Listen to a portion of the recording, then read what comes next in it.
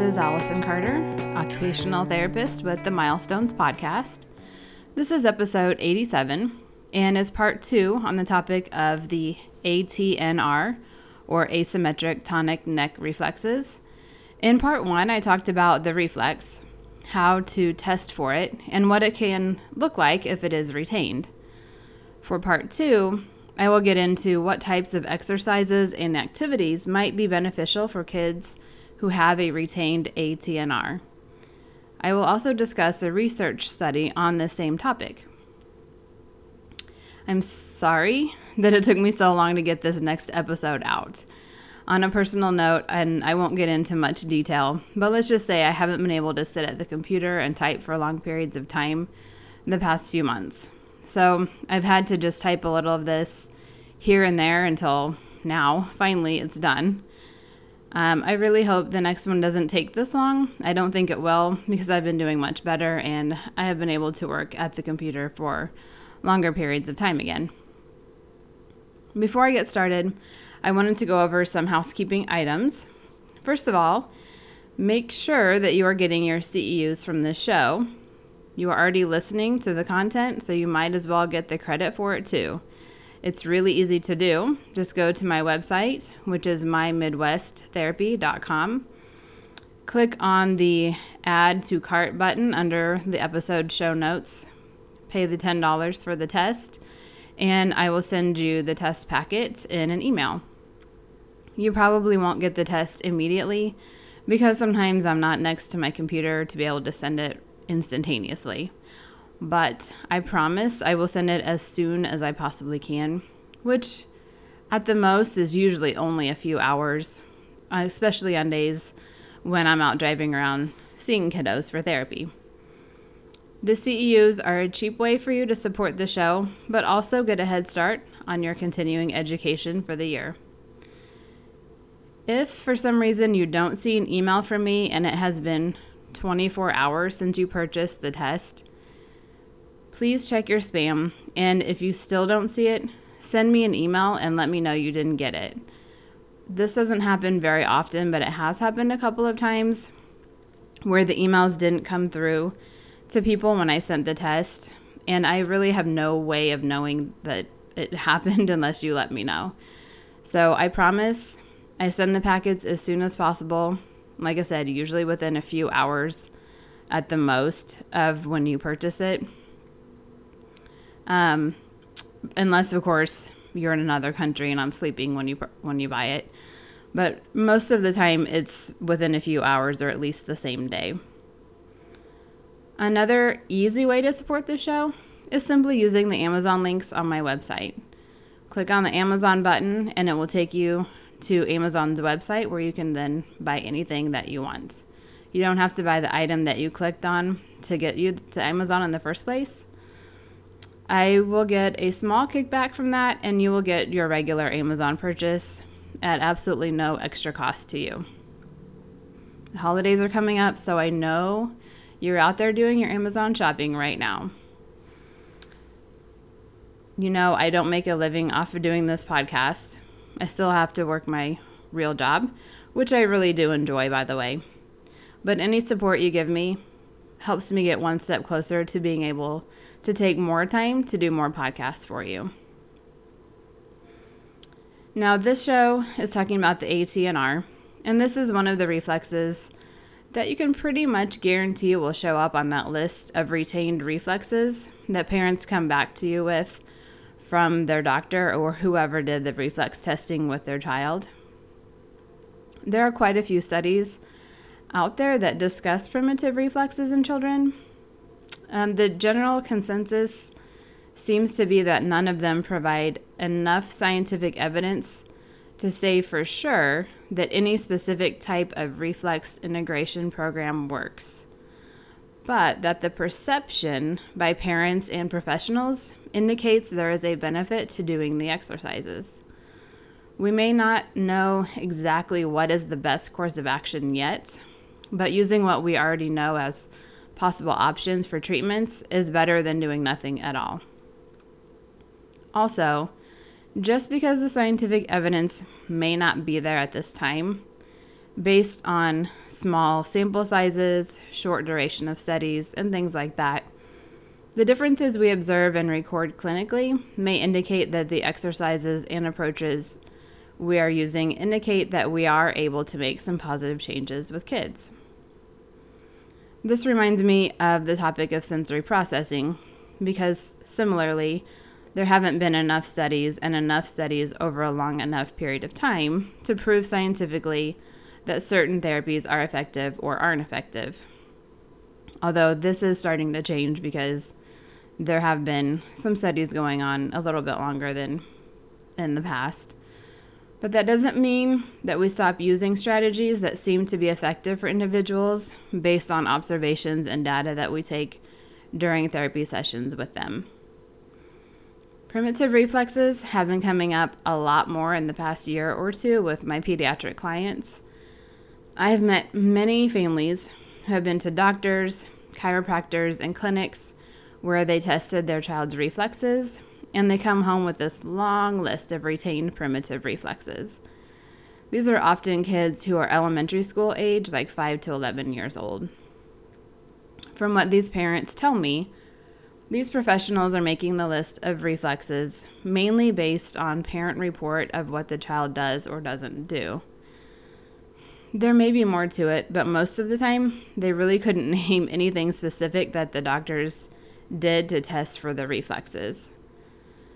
It has gotten to the point now where anytime someone tells me their child had reflex testing, I already know they're going to say they have a retained ATNR, STNR, and Moro reflexes, and usually at least 4 or 5 additional reflexes, which may vary. As I've been researching this topic lately, I am more and more interested in all of it. For one thing, try doing a Google search on testing my child for primitive reflexes. I would really love to hear what you're able to come up with. I wasn't able to find anything about any specific doctors or chiropractors or even therapists that I or any parent could reach out to for testing. This is so interesting to me because I'm really not sure whose job this actually is. I've been out of school for such a long time that I might just be out of the loop on all of this, but I really feel like pediatric OTs and PTs are or should be the ones to lean on for this information.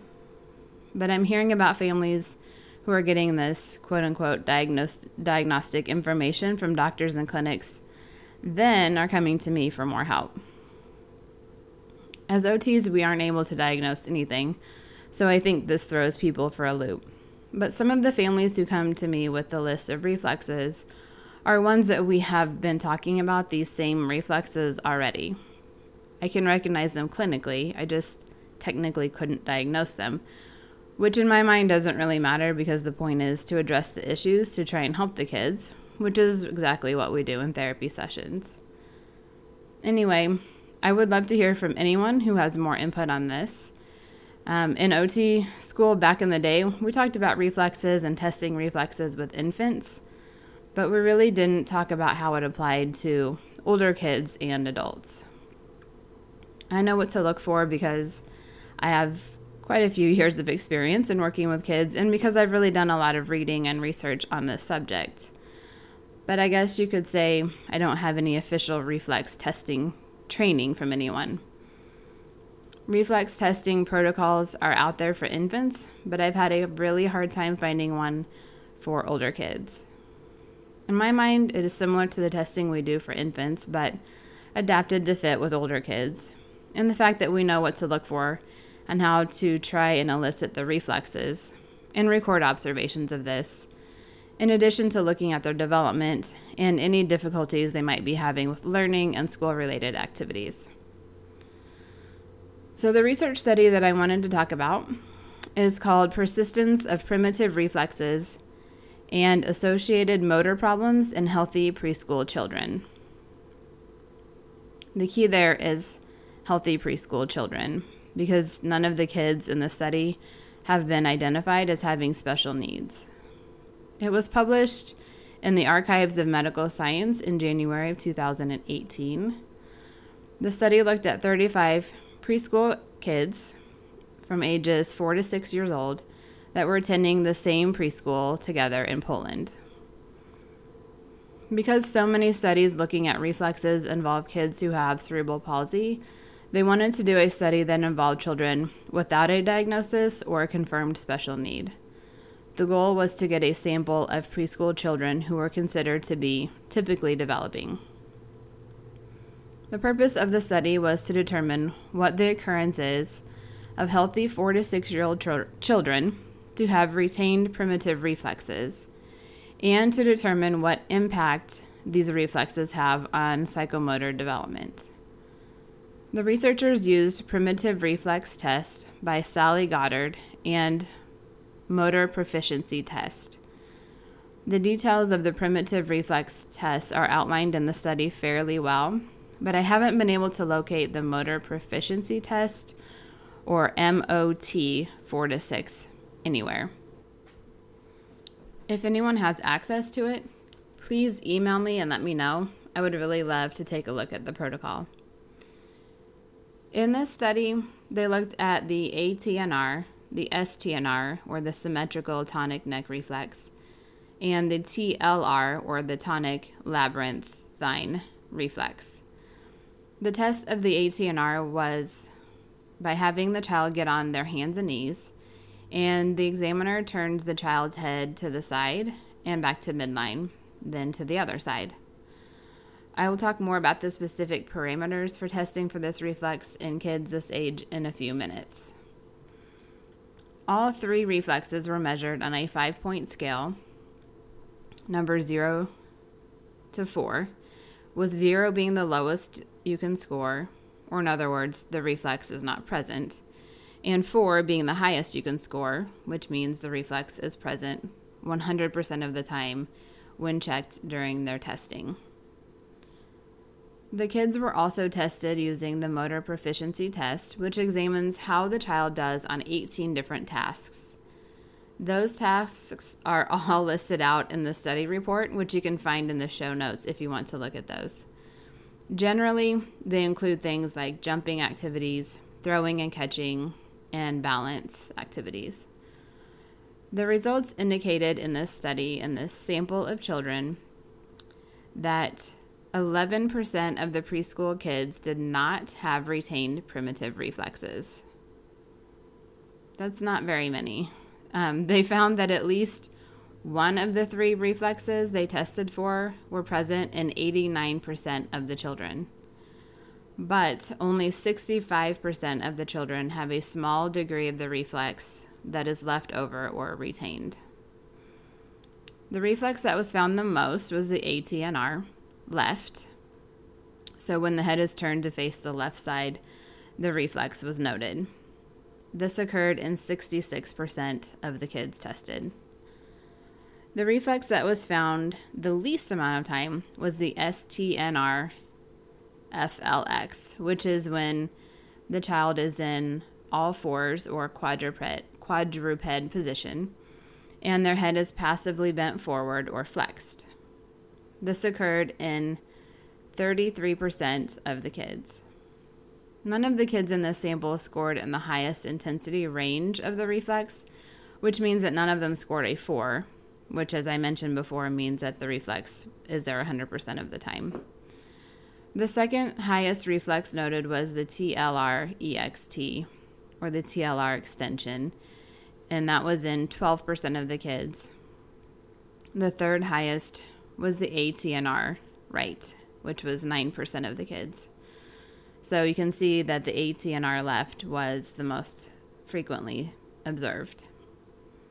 During the testing, they noted that out of 18 test items, the easiest one for the kids to complete was rolling around the long axis of the body, or in other words, what I would call log rolling on the ground. 94% of the kids were able to do this. The most difficult task was catching a stick. Only 6% of the kids could do this one. When comparing girls versus boys, there were no significant differences between the two groups in this study.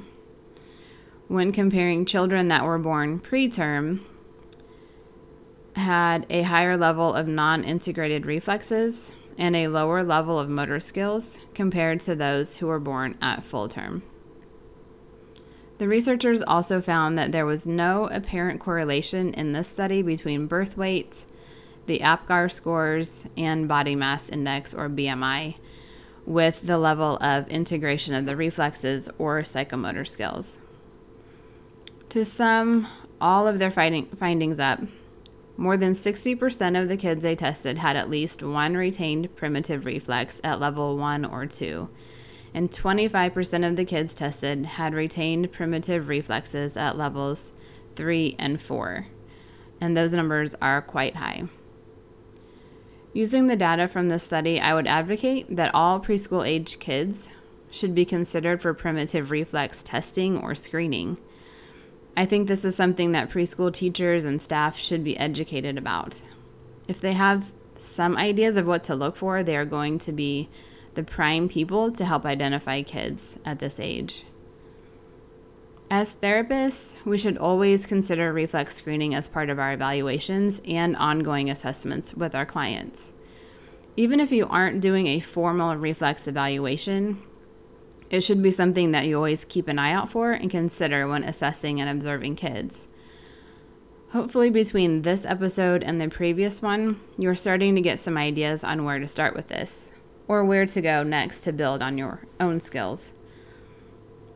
That's all I'm going to say about this research study. I will post links to this one and to the other ones that I found in the show notes for those of you who want to check them out in more detail.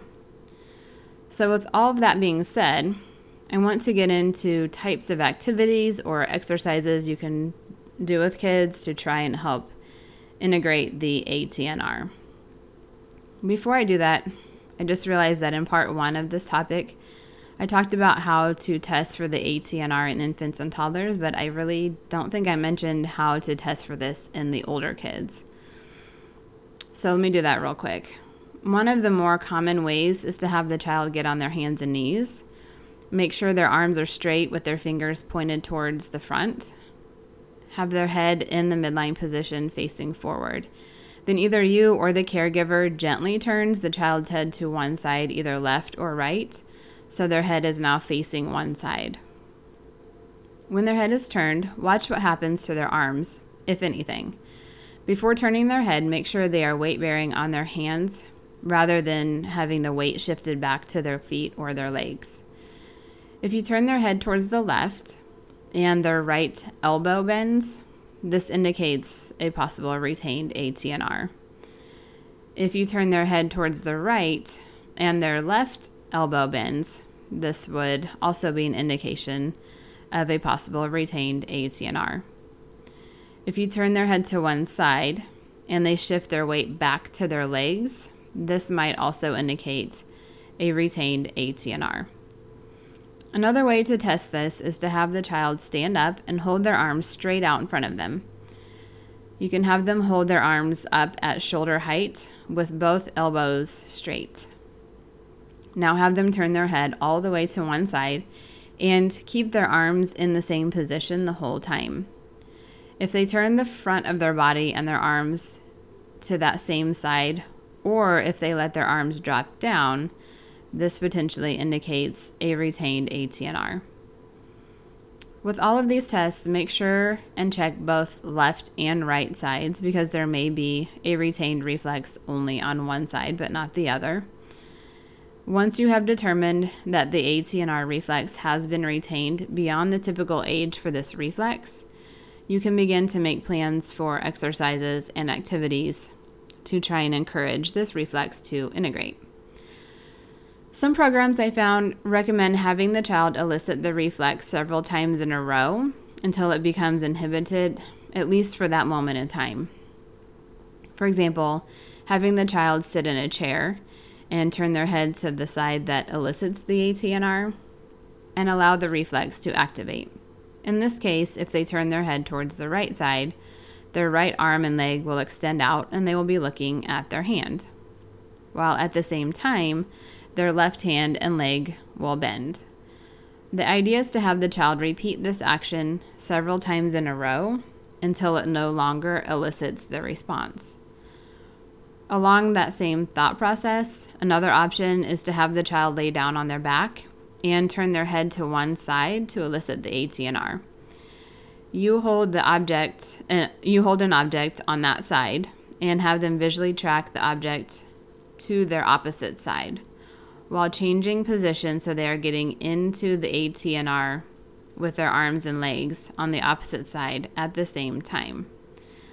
This one was recommended to complete 5 cycles per day for 4 weeks.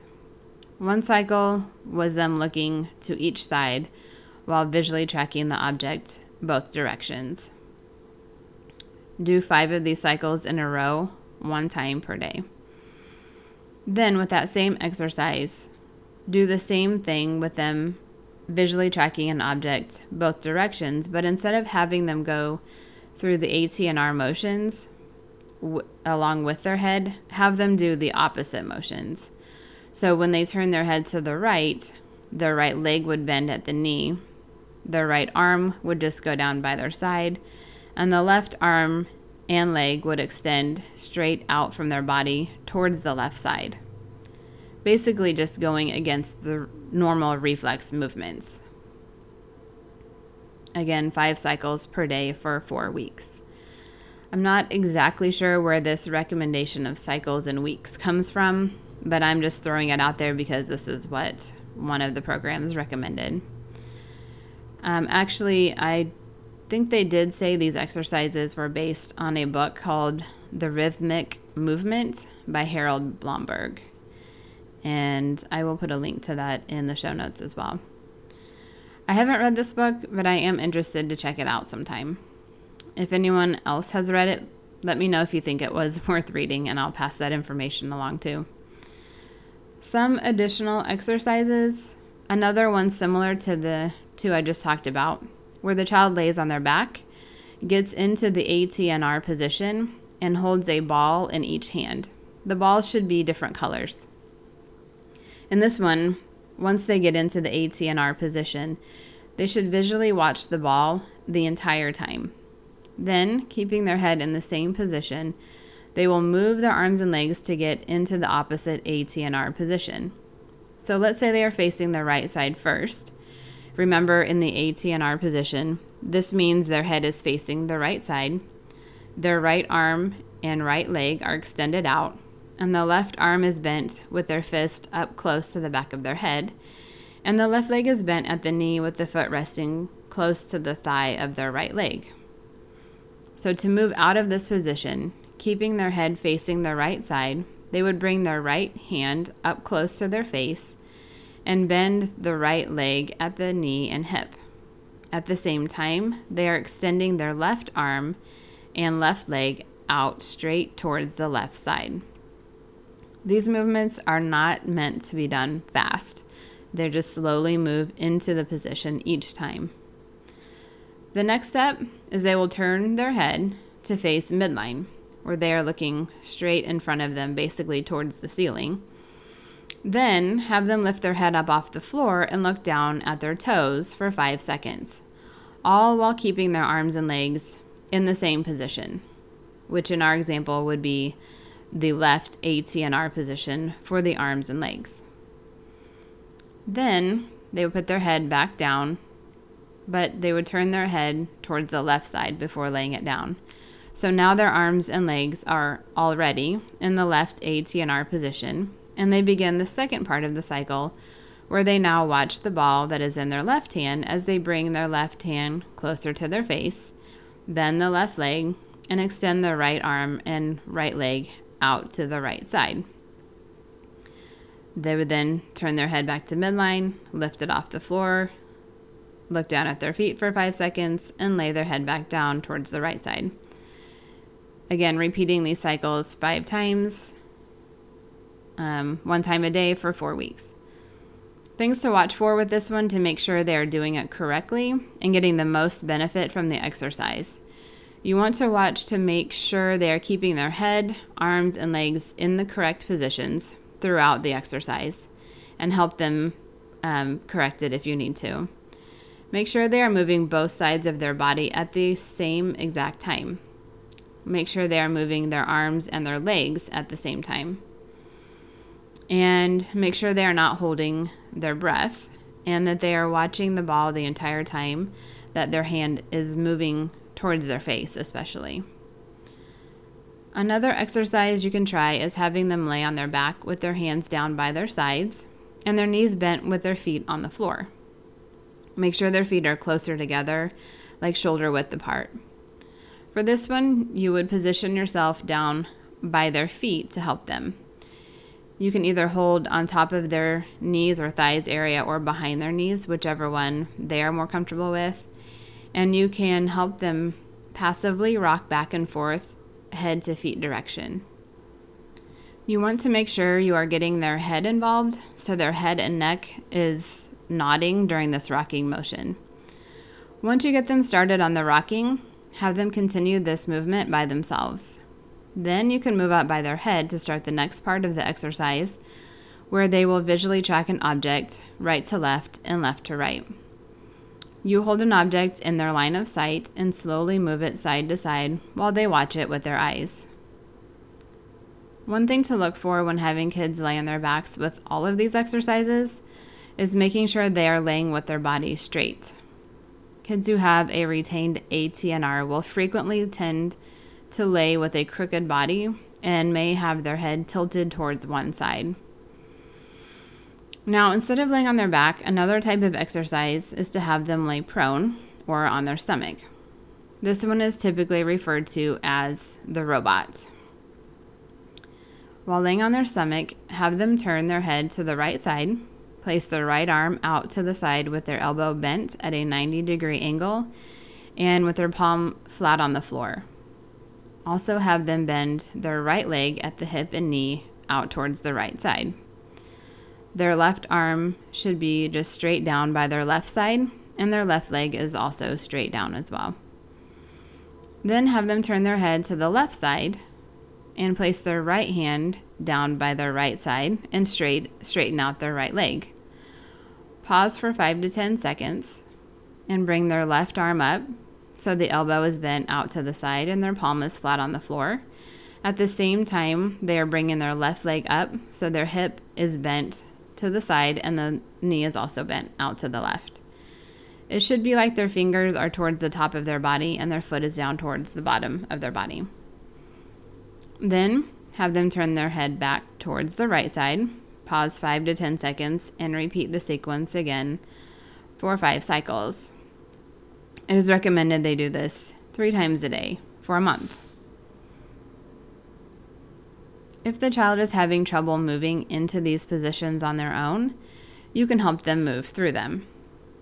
Another option is in a standing position. Have the child march in place while at the same time alternating bending one arm across their chest and extending the opposite arm like they're holding a sword out. At the same time, their head always turns toward the elbow that is bent across their chest. So for example, they start marching in place with their head facing forward and their arms down and relaxed.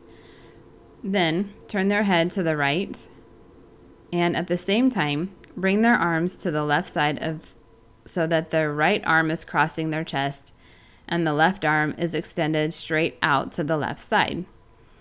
Then have them turn their head to the left side and switch their arms to the right side at the same time. So now their left arm is now straight across their chest and their right arm is straight out to the right side, marching in place the entire time.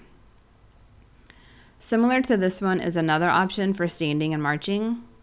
For this one, the child stands still with their arms straight out in front of them, but their hands are relaxed and just flopping or hanging down, although their elbows are extended or straight out at shoulder height. Then have them turn their head to the left side and keep both arms out in the same position, straight out in front. Their arms should never change position, only the head turns to the side. Have them march for 20 steps and then turn their head to the opposite side and march for 20 more steps. When they're marching, encourage them to make high knees, to really bring the knees up higher so their foot is off the floor and their knees are up towards their waist level. Also, make sure their body continues facing forward because you might see their belly or torso turn towards the side their head is facing also. You may need to help the child by prompting them verbally and maybe by slightly touching their arm or hand to remind them to keep the elbow straight and directly in the front. The AT&R reflex could kick in and make them want to bend one elbow and possibly try to bring one arm towards the side the head is facing. The theories with these exercises is that they will either move through the reflex and allow it to happen by continuing the exercise until the reflex relaxes or stops being active for that moment, or they help the child resist the AT&R and move in the opposite direction of what the reflex wants them to do, hopefully breaking up the reflex pattern by doing this. Like I said, I haven't been able to find any evidence or studies indicating which one is more effective or which exercises seem to work the best. This seems to be a matter of trial and error and is probably different for each child depending on their individual needs and abilities, much like a lot of the things that we do. Now, we talked about cerebral palsy before and how the AT&R has been associated with this diagnosis quite often. I really haven't been able to find the evidence that the reflex exercises help with this population either. I do know that children with spasticity and CP tend to have a persisting AT&R, which often prevents them from developing their motor skills. For example, it can be very difficult for some kids to turn their head and not move into the reflex pattern in some way. And that is also true with other kids that do not have a diagnosis of cerebral palsy. This could be used with positioning and support to help them reach and grasp for things using the AT&R pattern when they might otherwise not be able to actively reach for things. Generally, the consensus is that we would want to try and break up the patterns of the reflex because the reflex does not promote good movement or motor patterns. I had a question from one listener about whether or not the reflex could benefit kids with little to no functional movement, which I also take to mean active movement. Specifically in kids with cerebral palsy, their movements are mostly or frequently reflex driven. I think this question is one that we all have because we want to see kids with CP be able to break through these reflexes and have more active movements. However, we also want them to have some successes in the meantime and be able to accomplish things right now. This to me becomes a question of what I like to call professional judgment. You have to decide for each client where they are in their skills and what will help them make progress, but also have those successful moments along the way. Those successful moments will help with their self-esteem and will help drive them to want to continue trying new things and trying things that are difficult for them. My opinion of this is that I would use their reflex pattern, but also try to break the reflex pattern. So encouraging activities where they can be successful in completing things using the reflex to get it done, but also just as much encouraging them to do some of the exercises that I went over today or some modified version of them to try and break the reflex pattern also. I know that's not a very concrete answer, but I also know how difficult it can be as the therapist to decide where to go with treatment planning with those kiddos that have such severe impairments. I think therapists become torn between wanting the child to be able to accomplish tasks so they can be successful. Therefore, we allow and help them complete activities using the AT&R pattern to get it done, while at the same time, we're not wanting to give in to the reflex and feel like we've given up on their chances of breaking out of the reflex pattern and continuing on with developing more purposeful motor movements. For those of you who have worked with kids that have these severe physical impairments, you probably know what I'm talking about here. I think we have to give ourselves permission to allow the reflex pattern to help them be able to complete a task, but continue also to work on activities that will try to break the reflex pattern. Ultimately, the less the reflex affects their movements, the more chances of improving their functional movements, and motor skills. We have to be extremely creative in some cases because some kids with such little functional movement may also have spasticity and possibly more than one reflex affecting them. This is why I can't necessarily answer the question specifically, but if you generally keep those concepts in mind about both using the reflexes and attempting to break the reflex patterns as part of their treatment plans, I think you're on the right track. In order to do that, you need to understand the primitive reflexes, not just the AT and R. So I highly recommend studying up on those so you will understand the different reflex patterns, how to elicit them, and how to prohibit them. I'm going to end here for today. I wanted to ask if anyone has additional evidence or research studies on these topics to please send them to me. I will share them with the rest of the listeners in another episode. I don't have access to all research sources, so there may be some other good studies out there that I haven't been able to get a hold of, and I would love to see them and share them. Since it has taken me so long to get this episode out, I have received several emails with questions and topic suggestions for future episodes in the meantime. I think in one of the upcoming shows, I will just dedicate the entire show to answering questions from people. So if you have any questions or suggestions of things you want me to talk about, send me an email in the next week or so, and I will get that added to that episode. I want to thank you all for tuning back into my podcast. I will try not to take so long to get the next one out. For those of you in the U.S., have a happy, fun, food-filled Thanksgiving. And check out my website for possible Black Friday deals and ideas. Thank you for listening. Have a great day.